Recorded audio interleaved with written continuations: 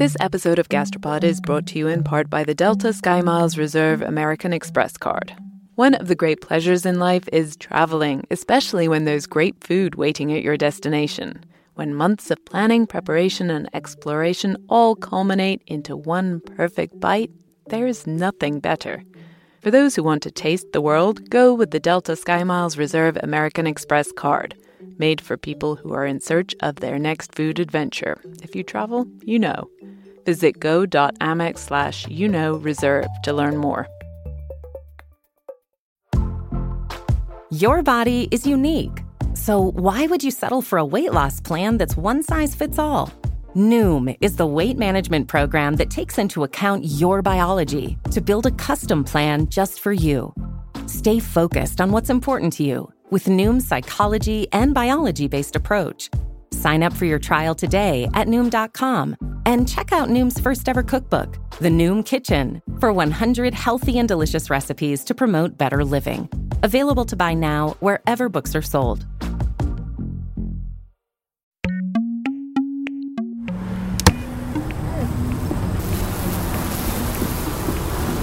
It's a lot of bees. Have you ever seen that many bees? Never. Never. That's a lot of bees. I can't even guesstimate. Is that 250? Is that 1,000? Yeah, on a full frame of bees, you're going to have about 1,000, 1,500 to 2,000 actually. So that's probably on the lower end. It's probably approaching 1,000. Wow. Nikki has a lot of skills, but counting things, unfortunately, isn't one of them. Numbers are not my friend, it's true. It's a real thing, and I expect sympathy, not scorn, okay? All the sympathy. You can leave the counting to me. But there really were a shit ton of bees. I mean, whoever, if you're not a beekeeper, who's seen 1,000 bees in one place? It was a little intimidating. But we braved all the bees because we wanted to see what they were making. Honey. That's what this episode of Gastropod is all about. And yes, you are listening to Gastropod, the podcast that looks at food through the lens of science and history. I'm Nicola Twilley. And I'm Cynthia Graber. And this episode on honey was suggested by listener and donor Alan Chow. He's not only a Gastropod supporter, he's also a hobby beekeeper. Alan says that when people learn he keeps bees, he gets a flood of questions. And they end up chatting about bees for an hour or two. Do not be afraid. This episode is under an hour, we promise. But honey and the bees that make it, they are fascinating. So let's get stuck into the sweet stuff. So we're starting this episode back in Minnesota. You may remember we were out there for our immersion in Native American cuisine last episode. And while we were in Minneapolis, we also received a crash course in beekeeping and honey. My name is Becky Masterman, and I run the Bee Squad for the University of Minnesota Bee Lab. And we are looking at about 10 colonies, and they range from probably a low of hopefully 40,000 bees to maybe up to 50 or 60,000 honeybees. Cynthia, Becky, 500,000 bees, and I were all hanging out at the corner of a very busy intersection. You'll hear trucks and cars going past as we talk. We were right at the corner of the University of Minnesota campus. And the Bee Squad? So the Bee Squad, there's no A Squad. The Bee Squad is an outreach and education organization that was started by my boss, Marla Spivak. Marla Spivak is one of the top scientists studying bee colonies in the country. She received a MacArthur Genius Grant for her work and used the award to set up the Bee Squad. On the squad, they do outreach and education to both beekeepers and the public in general. So we asked her, what's so special about bees? Bees matter because they're the most important pollinators of our fruits and vegetables and flowers. Do you want me to go on? Yes, please. It's interesting because plants can't move to have sex, and instead many flowers bring insects in to do it for them. Pollen, this may be more than you want to know, but pollen is basically plant sperm, and the bees are collecting it because it's high in protein and lipids, and bees use it as food for their young. It sounds a little crazy, but nature does some wild things. And so bees fly around collecting pollen for food to feed to their young, and in the process they end up pollinating the plant. Okay, that's pollen. What's honey? So flowers produce two things. They produce nectar, which is just sugars, and they produce pollen. And bees collect both of these things and use them differently. So the pollen is what they feed to their young, and the nectar, they take that nectar back to their home and convert it into what we call honey. Honey is basically just condensed nectar. What happens is the forager bees come back to the hives with a full tank of nectar, and they pass it on to their younger colleagues, who spit it carefully into some wax cells they made earlier. Yes, honey is part bee spit. The enzymes in bee spit actually help break down the sugars in the nectar and concentrate them. And then the bees call out for some muscle assistance. Other bee colleagues join in and flap their wings really hard and evaporate off a lot of the water. And that low moisture makes it honey. Ta-da! But a quick point of order here, we are talking about honeybees because they make honey. But honeybees are only one species out of more than 20,000 bee species that buzz around, pollinating our crops and flowers. There are a couple of other species that make a little bit of honey, but nothing in the quantity of the one bee species that we've basically domesticated. They're the super honey producers. They produce a huge amount of excess honey that they don't need, and that's what we steal. But why are they making honey in the first place?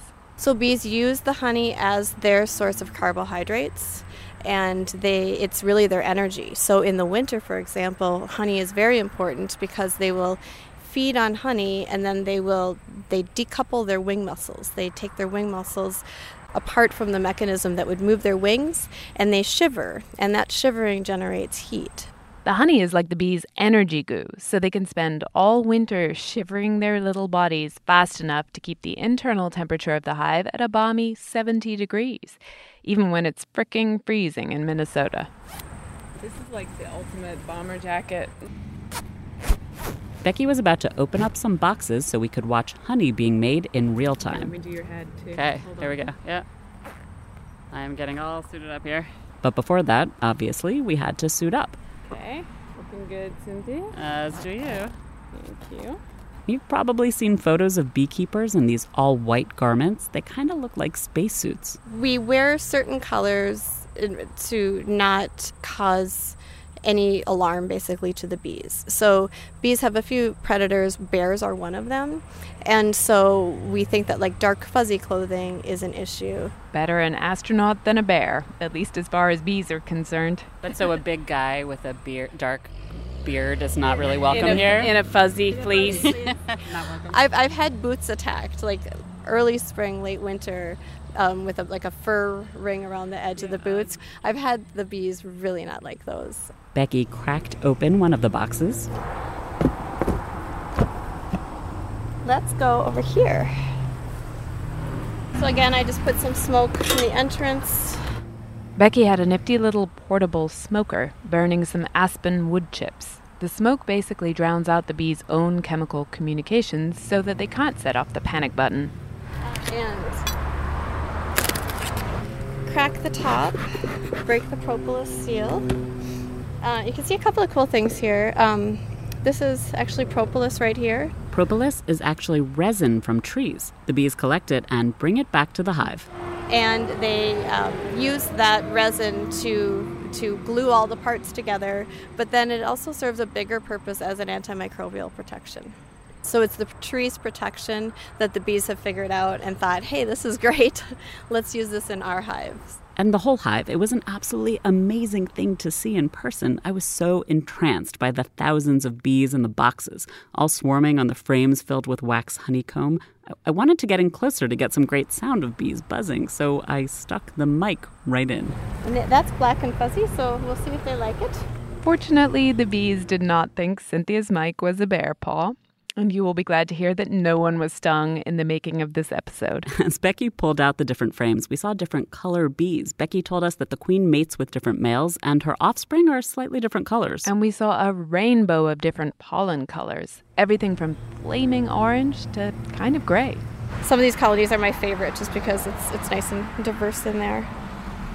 Oh, and look at her. She's pulling her way out right now. Oh, wow. Sometimes you want to help, but it's always best to just let them do it on their own. That was a bee being born. Wow, there she is. Look at that. Newborn bee. Congratulations. Wow, you made it. Then you get to eat some honey. And so she's going to start cleaning, her grooming herself. Little baby bees have to eat their own way out of the wax cells, and they come out looking a wee bit bedraggled. They're not fluffy like you imagine a bee. If you guys want to try the honey. Yeah? Uh-huh. I think that's empty there. So all you need to do is you just approach it slowly and just put your finger in. You can take a new spot and then just make sure you go under the veil. Wow. Okay. You ready? Okay. Okay. So I can just take a... Yes? Should I take a cap spot? Yeah. Sure. Oh my gosh, and it just comes right out. Look at Oh, that. I got a load of wax. Can I? Yep. There we go. Yeah, better it's fix this. so sweet. So now they're going to start Yeah. to fix what we did. You can take a picture of our little finger spots. Yeah, I feel bad though, but They'll be fine. Remember, this is their surplus honey, so we didn't go into into the refrigerator. We went into the garage to get the extra honey. So this is nothing they were depending upon. I have that feeling of the humans who came across this honey and tasted it and were like, oh my God, what is that thing? This thing that these bees are making. It's so amazing. It is. That is exactly what our ancestors were probably thinking.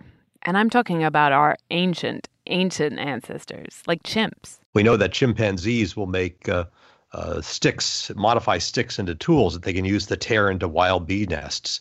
And they'll even carry these tools around from nest to nest.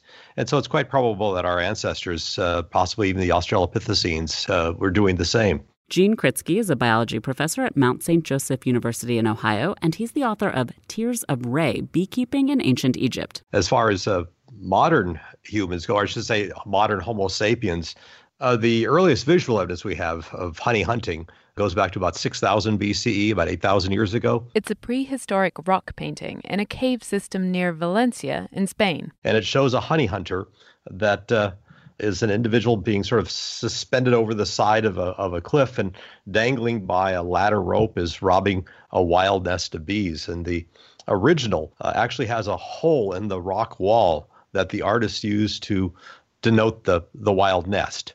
And then there's circles around that with the honey hunter grabbing in to steal the comb, and he or she is actually holding a bag to put the comb into. We have a picture on our website. It is such a cool painting. The hunter is truly teetering on his ladder.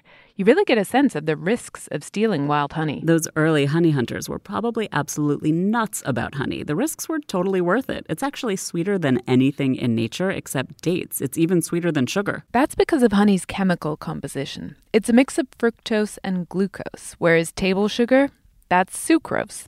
And the crazy thing is, our bodies can tell the difference. Fructose tastes sweeter than sucrose, which is why honey typically tastes sweeter than sugar. Early humans just went out and tried to find as much honey as they could. Wild honey hunters still do this in parts of the world today, but nearly all the honey we eat now is not wild. At some point, humans, probably in ancient Egypt, figured out how to start domesticating bees. And it probably happened quite by accident. I can envision somebody having a clay pot or an amphora of some time that they just sort of put upside down to keep sand out of it, and there's enough of an opening for bees to find this cavity that was protected and start making comb inside that pot.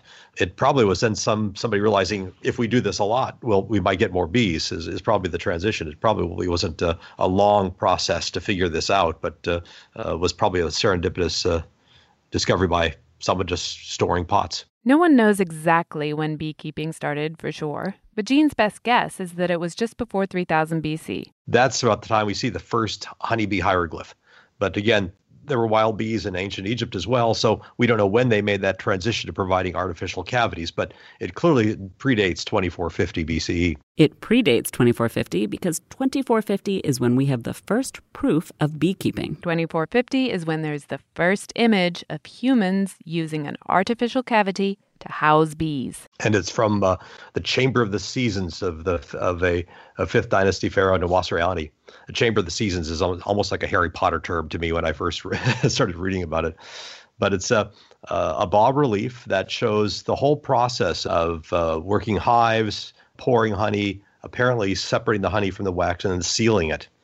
Now, the neat thing is that's the oldest evidence we have of beekeeping, but by this time, it is a very sophisticated operation using horizontal beehives stacked on top of each other. Egyptians seem to be the inventors of beekeeping, and to them, eating honey was a religious experience. The Egyptians thought of bees and honey in a very special way.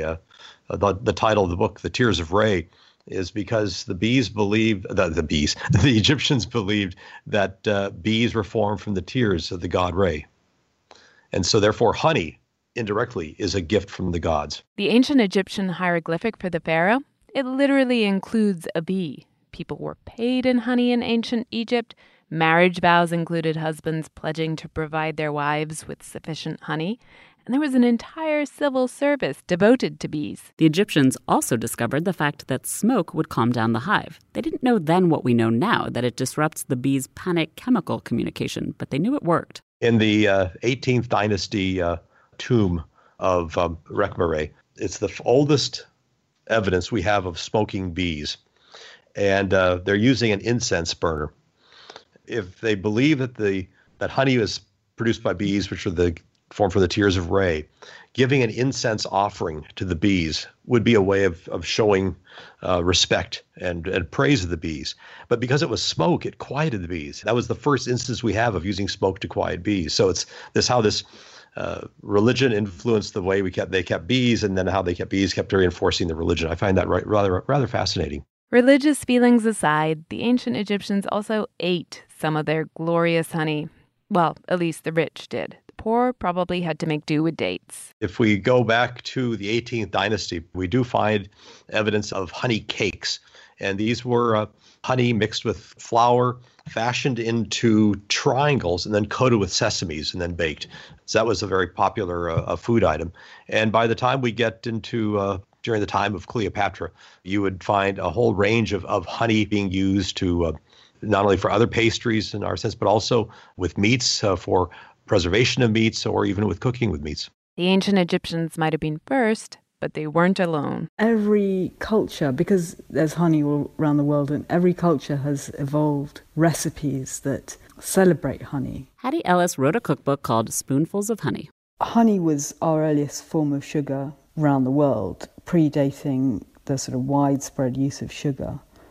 And so just that tiny bit of sweetness makes such a difference to dishes. I just want to stress here, at this point in most of the world, honey is the sweetener. If you want to eat something sweet, something you might put a teaspoon or a cup of sugar in today, they had to use honey. So that's why all these ancient and medieval recipes all have honey as the sweetener. There are a lot of ancient Roman recipes rely on honey as a seasoning. There was a Roman honey-baked ham.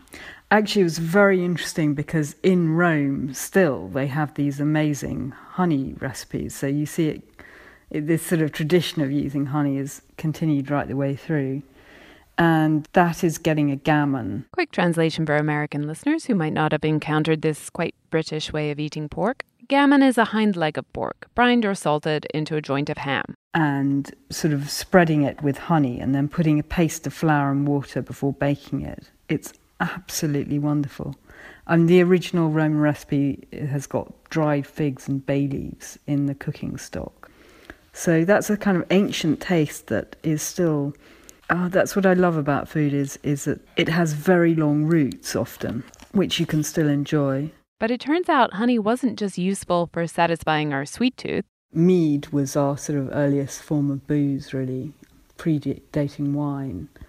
And it was one of our sort of earliest ways of getting high or merry. Mead is just diluted fermented honey. Supposing you're an ancient Egyptian, say, and you leave your honeycomb out in a bowl and it rains, and the sugars in the honey will ferment, and you taste it and you think, this is nice. So that's mead. You know, Nikki, I've tasted mead, but it's a little sweet for me. Yeah, I've never had it, but that's what I would expect. I hate sweet booze. Me too. Hattie said there are some small producers who make a drier type of mead, which she quite likes. I haven't had any of those yet. Next Gastropod Happy Hour sorted, then. So just to go back a minute, the reason you have to dilute honey to ferment it into mead is interesting. Honey has so little water that it won't ferment on its own. It will actually kill the yeast by sucking out all the water in the yeast cells. And that's why honey has been used not just as food for thousands of years. It actually has always had really potent uses in medicine, too, because of that very water-sucking property. It kills microbes. It's found in almost half of the prescriptions that we find in ancient Egypt. It was used as in some cases as a binder. I think mostly it was used as a way of sweetening the concoction, because some of these used a whole range of things from crocodile dung on, and I would imagine they would have quite a disgusting taste. But honey also can be used as a salve. You can use it on cuts. You can use it on burns. Its antibacterial properties keeps infection from occurring, and it allows a good flow of oxygen, so healing is promoted. That's clearly got its value for essentially as the ointment of use back in ancient Egypt all the way to more complex pharmaceuticals is quite impressive. It's hard to imagine how amazing honey must have seemed at the time. For most of the world, it's the only source of sweetness. It's the first way we got drunk, and it turns out to heal wounds as well. I mean, it sounds like a wonder product. But believe it or not, honey is not the only wonder product that comes from a hive. Beeswax was quite special for the Egyptians. They thought it was magical. When you burn beeswax, it burns in a very bright light, but significantly for the Egyptians, it didn't leave any ash. So they used beeswax amulets and carvings as part of their magic to ward off evil, to protect, and so on. And beeswax had plenty of more prosaic uses, too. We know that they used beeswax in their wigs. We find evidence that the curls were maintained by using beeswax. Just like honey must have seemed magical to the ancient Egyptians, beeswax did as well. There's the amulets and the candles and their wigs. Plus, on top of all that, it was waterproof, so they used it to seal up their boats. Here's another thing that's hard to imagine. We're talking about a time before artificial light, right? And if you wanted candlelight, you had two choices, pretty much. Tallow, which is meat fat, which was smoky and smelly, or beeswax, which was lovely. And so because of that, the church was super into beekeeping in medieval Europe. They needed the beeswax for all their candles to illuminate all those glorious cathedrals. There's the strong tradition of keeping bees was a monastic one, because they were using the wax to make candles, because beeswax candles have the purest light and smell absolutely wonderful, and the flames symbolize the soul and so on. But I think it's probably also that the monks wanted the mead as well. Oh, surely not. But seriously, mead and sweetening aside, the fact is, in medieval Europe, a pound of beeswax was worth 8 times a pound of honey. The Pope only gave permission for Catholic churches to use candles made of anything other than beeswax in 1900. If we haven't made it clear enough yet, honey and everything else associated with it was super important for thousands of years. Well, it's what makes the world go round, really, doesn't it? Honey, not money. This episode of Gastropod is brought to you in part by the Delta SkyMiles Reserve American Express card. You know that feeling when you try a new food for the first time and your mouth experiences these brand new flavors and sensations? It's like, wow, I didn't even know a food could do that. This happened to me when I went on this amazing trip to the northern tip of Queensland in Australia. We were so far north that we were off the country's electrical grid, and we were staying on a banana farm where they grew dozens and dozens of different kinds of bananas. In the morning, I woke up to a basket full of some of the most bananas you can imagine. Red ones that were super soft and sweet like raspberries, and small finger-sized ones that were sort of floral, and even blue ones that tasted exactly like vanilla ice cream. Life's too short to pass up extraordinary experiences. And if you're ready to take your next big food adventure, go there with Delta SkyMiles Reserve American Express card. If you travel, you know. Visit go.amex/reserve to learn more. Most weight loss programs focus on restriction and inflexible routine, which is why most diets fail. But Noom isn't a diet. It's a weight management program that uses psychology and biology to help you develop healthy, sustainable habits. Noom believes that weight loss starts with the brain, and their daily lessons are tailored to help users understand the science behind food cravings and eating choices. Whether you want to lose weight, increase physical activity, meet a health goal, or simply change the way you think about food, Noom can help you build healthy habits while still enjoying your favorite foods. Stay focused on what's important to you with Noom's psychology and biology-based approach. Sign up for your trial today at Noom.com and check out Noom's first ever cookbook, The Noom Kitchen, for 100 healthy and delicious recipes to promote better living. Available to buy now wherever books are sold. Okay, we've established that honey was a really big deal to our ancestors. Obviously, it's impossible to know exactly how much honey they ate. Bee Wilson, who you might remember from our first episode about cutlery, as well as one earlier this year on learning to eat, she has also written an amazing book about honeybees called The Hive. And she estimates that at the peak of honey consumption in the 1100s, people in England ate something like 4.5 pounds of honey a year. But by the end of the 20th century, just recently, people were only eating about 0.5 pound a year. That's maybe half a jar. So what changed? Well, for one thing, Henry VIII wanted a son. Long story short, the closure of the monasteries with the Reformation, that really put a dent in honey production. Remember, the monks were the main beekeepers. And then there's the colonization of the New World and slavery, and suddenly sugar made from sugarcane gets a lot cheaper. And sugar actually has a leg up on honey because you can cook with it more easily. It doesn't burn as easily as honey does, and it sets hard while honey stays squishy. Basically, it can be used to make all sorts of desserts and confections that are really tough to create with honey. But the death knell of honey, according to Bee, is the rise of tea and coffee. Once Europe got addicted to these invigorating beverages, honey consumption really fell because the simple sweetness of sugar doesn't compete with the delicate aromas of tea and coffee, whereas the more complex flavors of honey can. But honey is popular again today. Hattie Ellis says one reason for that is the rise of the good food movement and farm-to-table eating. If you are interested in where food comes from, it's one of the ultimate foods because it's so particular to a time and place that it's endlessly fascinating because the good honey comes from within 3 miles of the hive. It's the ultimate local food, really, I think. Back in Minnesota, Becky Masterman and the Bee Squad sees how different bee neighborhoods affect flavor firsthand. So I know where all the best honey locations are in the Twin Cities and beyond because of all of the colonies that we do manage for businesses and for single-family homes. So we definitely see differences. So where are some of the best honey spots? Is this hot honey spots in the Twin Cities? Come on. Exactly. I would tell you if I had permission, but highly secret information.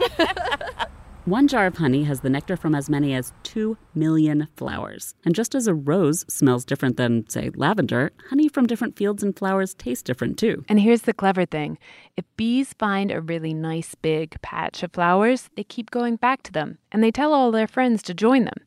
So beekeepers know that if they can put their hives near, say, a big patch of heather or an orange grove in blossom, then they can harvest honey that is made from pretty much just one type of flower. Bees work fast, like, busy bees. They can fill up the boxes that beekeepers use in just a week. And you'd be surprised how sweet trees can be. One lime tree has enough nectar for 40 pounds of honey. All of these honeys, they're not 100% from heather nectar or lime tree nectar, but there's enough heather or lime in there to make them taste really distinctive. So we asked Becky what her favorite type of honey is. I'm not a huge fan of honey, believe it or not. This is like our kombucha story. What's going on here? In case you missed that episode, our kombucha researcher doesn't really like kombucha either. It seems to be a theme. So I really like those bees. I started working with bees in graduate school decades ago, and I never ate honey then, ever. When I came back to work for the Bee Squad, I started actually tasting more of the nectars and the honeys in the colony just because my role had changed from setting up research experiments to really being one with the bee and seeing what they're bringing in. And so if I had to pick, it would be basswood because it's lighter and not as strong. Yeah, I eat it. I do eat it because it's actually very nutritional, but I put it on my toast with peanut butter. I'm not a huge fan. Do we need to cut that out? No, Fortunately, Cynthia and I do actually like honey. And probably some of you do too. Either way, it's kind of fun to try the different varieties. They really do taste different. So we asked Hattie for her top tips on honey tasting. The best way to try honey is to start with the lighter ones, so lavender and orange blossom, and then to move through to the darker and sort of funkier ones. These darker, funkier ones are my favorites. Buckwheat in the US, chestnut honey from France. They're really strong, almost savory honeys. The best thing is to smell them and to look at them because the colours are so amazingly different. They have very different textures to honeys because the different kinds of nectar solidify at different rates and in different ways. And then take the top off and inhale it, and you really get the aroma. And then taste it and leave it in your mouth for a little bit and let the aroma sort of go up your nose. and then swallow it. Some of Hattie's favourites come from New Zealand. This is a real tongue twister, but rira, that's probably mispronounced, but Pahutakawa and Tawari, they're sort of butterscotchy flavours. And then I'll go all the way through heather honey, which has this wonderful sort of champagne-like little bubbles in it. It's like got a sort of jelly-like texture. So that's how Hattie puts together a honey tasting. But what if you want to put honey in your food? Some of the things that I love about using honey in food are that it absorbs moisture, so your cakes will keep well. Bakers like to put in a little honey into their bakes because it keeps the bake moist. Hattie will often reduce the sugar by a quarter in a recipe and replace it with a little honey. Not the same amount because honey tastes sweeter than sugar. And you have to remember to lower the oven temperature a little too, so the honey doesn't burn. The other thing to know about honey is that some of the aromas that make each variety so distinct, those are lost at really high heats. If you can, just add it at the end and don't heat it up too much. But so, for example, when I roast a leg of lamb, I will brush it over with honey at the end to give it a lovely glaze and put a little bit of honey in the gravy. So there's a kind of fine line between burnished and burnt with honey, which I spent sort of quite a lot of time testing the recipes to reach that point. Then I think things like sauces are amazing things you can do. So even just a little honey in a vinaigrette, people know about that. But a tiny bit of honey stirred into some homemade mayonnaise is really delicious. Yes, honey is delicious. But that's not the only reason we eat it. Just like the ancient Egyptians, a lot of people believe that honey has health benefits too. People also eat the pollen for energy. Muhammad Ali used to eat the pollen to not just dance like a butterfly and sting like a bee, but to eat like one too. Unfortunately, there doesn't seem to be much science backing that up, or the idea that honey can help combat seasonal allergies, at least not yet. But the ancient Egyptians did have one thing right when they applied honey to cuts and burns. Scientists in New Zealand actually started to prove how honey was useful in healing wounds. So it's sort of come back because he's proven it in a laboratory. We're now allowed to appreciate something which people have been doing in different cultures for millennia. Honey works because it's killing the microbes by sucking water out of them. But there's something else going on too. One of the enzymes in honey reacts in contact with bodily fluids to produce hydrogen peroxide, which is also an antiseptic. So it's like a two-pronged attack. Some honeys are better at this than others, and scientists are trying to tease this all out. Manuka in New Zealand gets a lot of press for its medicinal properties, but it's not the only one. In general, the darker honeys seem to be better at killing microbes. But while honey might be good for our health, the health of the bees making that honey, that's not so good. Honeybees have been in trouble for about a decade. What we've seen within our own program is that the biggest threat that we can see for honeybees is a mite pest. Becky's boss, Marla Spivak, is one of the top international experts on bee health and colony collapse disorder. And the mite feeds on the blood of these bees and compromises the bee's immune system and weakens the adult bee. They don't kill them outright, but they weaken them.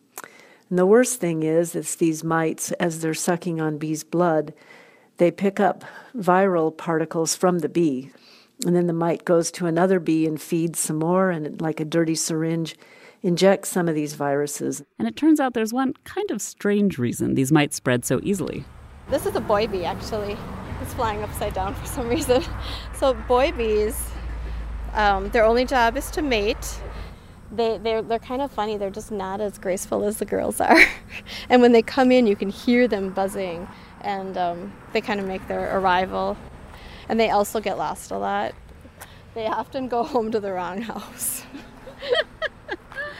There are way too many jokes to I know. Yeah, it's not even fair. It's too easy. No, it's not fair. And the girls actually, the sad thing is, so they let them go from place to place. And it's a problem with our mites because that's one of the ways they spread, because the boys go home to the wrong place. Yes, the confused, upside-down, show-off boy bees are, in fact, spreading this disastrous disease around.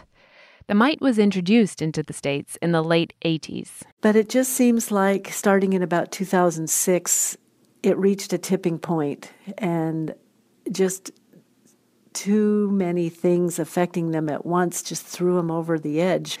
And we started to see massive die-offs of colonies. And now it hasn't kept increasing, but 30-40% of all of our nation's honeybee colonies die every year. This is a huge problem. Colony collapse disorder has both beekeepers and farmers panicking. It seems to have stabilized somewhat. We're not in danger of losing all our honeybees right now, but the situation is not great. Marla's been working on various solutions. She's been breeding bees that are better at sniffing out infected bees and pushing them out of the hive before they can spread the mite. She's developed more aggressive hive management techniques, too. And Becky says it looks like their work might be starting to pay off. So we're seeing that if we're able to manage that mite pest, that our bees look really, really healthy. Overall, there are still high numbers of beekeepers who are losing their bees, but at the same time, we feel like if we can share this information with them, that they're going to then be able to have better success as far as keeping them alive. But mites aren't the only problem. You've also got all the chemicals used on huge fields of wheat and corn and soybeans. Bees, as they're foraging, run into a lot of pesticides. Most of them are insecticides that they run into, and sometimes they're in a high concentration and can be toxic enough that kills the bee outright. But oftentimes we're learning there can be low dose, low concentration that just kind of affect the bees in sublethal ways. So they're not killed, but their nervous systems are affected. They can affect their learning, their memory, their flight behavior, things like that. And now we're learning that sometimes when bees run into these low dose, low concentration insecticides, it exacerbates the effects of their viruses and diseases. So there's the insecticides we use to manage the landscape, and then there's the landscape itself. There's just simply not enough flowers out there for good nutrition for bees. So if they have good protein from that pollen and good carbohydrates from the nectar, the bees are able to detoxify pesticides to some extent. And they're also able to bolster their immune systems if they have good nutrition. So very similar to humans. But if all of those things are a problem, not enough flowers or contaminated flowers and lots of mites in the colony, they all combine in ways that are just deadly to the whole colony. Marla's doing other research in her lab, too, trying to find out all the ways to help keep bees healthy. But she has one big tip for all of us, how we can help. If you like honey, plant more flowers. That's true for honeybees, but it's also true for all the native bees, those 19,999 other bee species we mentioned back at the start. They're also affected by disease and insecticides and lack of good food, and we need them too. They're not making our toast topping, sure, but they are providing essential pollination services to lots of native plants. And it's the native bees that are threatened by another huge environmental problem. No prizes for guessing? Climate change is really going to have the most effect on some of our native bees that are solitary. They live alone and spend most of their life cycle in the ground or in a stem developing. And they come out in the spring or at a certain time in the summer. And some of them are specialists that need one particular kind of flower to feed on for their short life cycle, quite different than a honeybee. And if they're out of sync, so climate change may make things bloom earlier or later in the season than normal. And if the bees emerge from the ground and their flower isn't there, they may become extinct. That's not something we can offer a quick fix for, unfortunately. But like Marla said, one thing you can do if you love honey is plant flowers. And don't spray them. And it's not just the problem with the honey bees. There's also kind of a problem with how we think about honey. We're so used to thinking of honey and teddy bears. Or being eaten by teddy bears. And it's become so prosaic, almost boring. Right, it's just kind of that same sweet honey flavor. Like it's just honey. It's not something special. It's not like wine or cheese or something that we know to appreciate for all its different flavors and textures. Hattie wrote an entire cookbook on honey because to her, honey is all that and more. It's sort of become a bit patronized, if you like, in the same way that bees are because they're small and they've got these cute yellow and black jackets on and people look down on things which are smaller. But I think because people now see the importance and the power of bees, and honey is a powerful food in its taste and what it does, and sugar We've got used to just sort of gulping down sugar, but actually just a spoonful of something special and valued like honey is another way to approach sweetness. Hattie wants us to appreciate what honey can bring as part of a complex dish and what it can do if you pair it with good cheese, but also just on its own for itself. And that's Marla's favorite way to appreciate honey, too. I really like a teaspoon of just honey.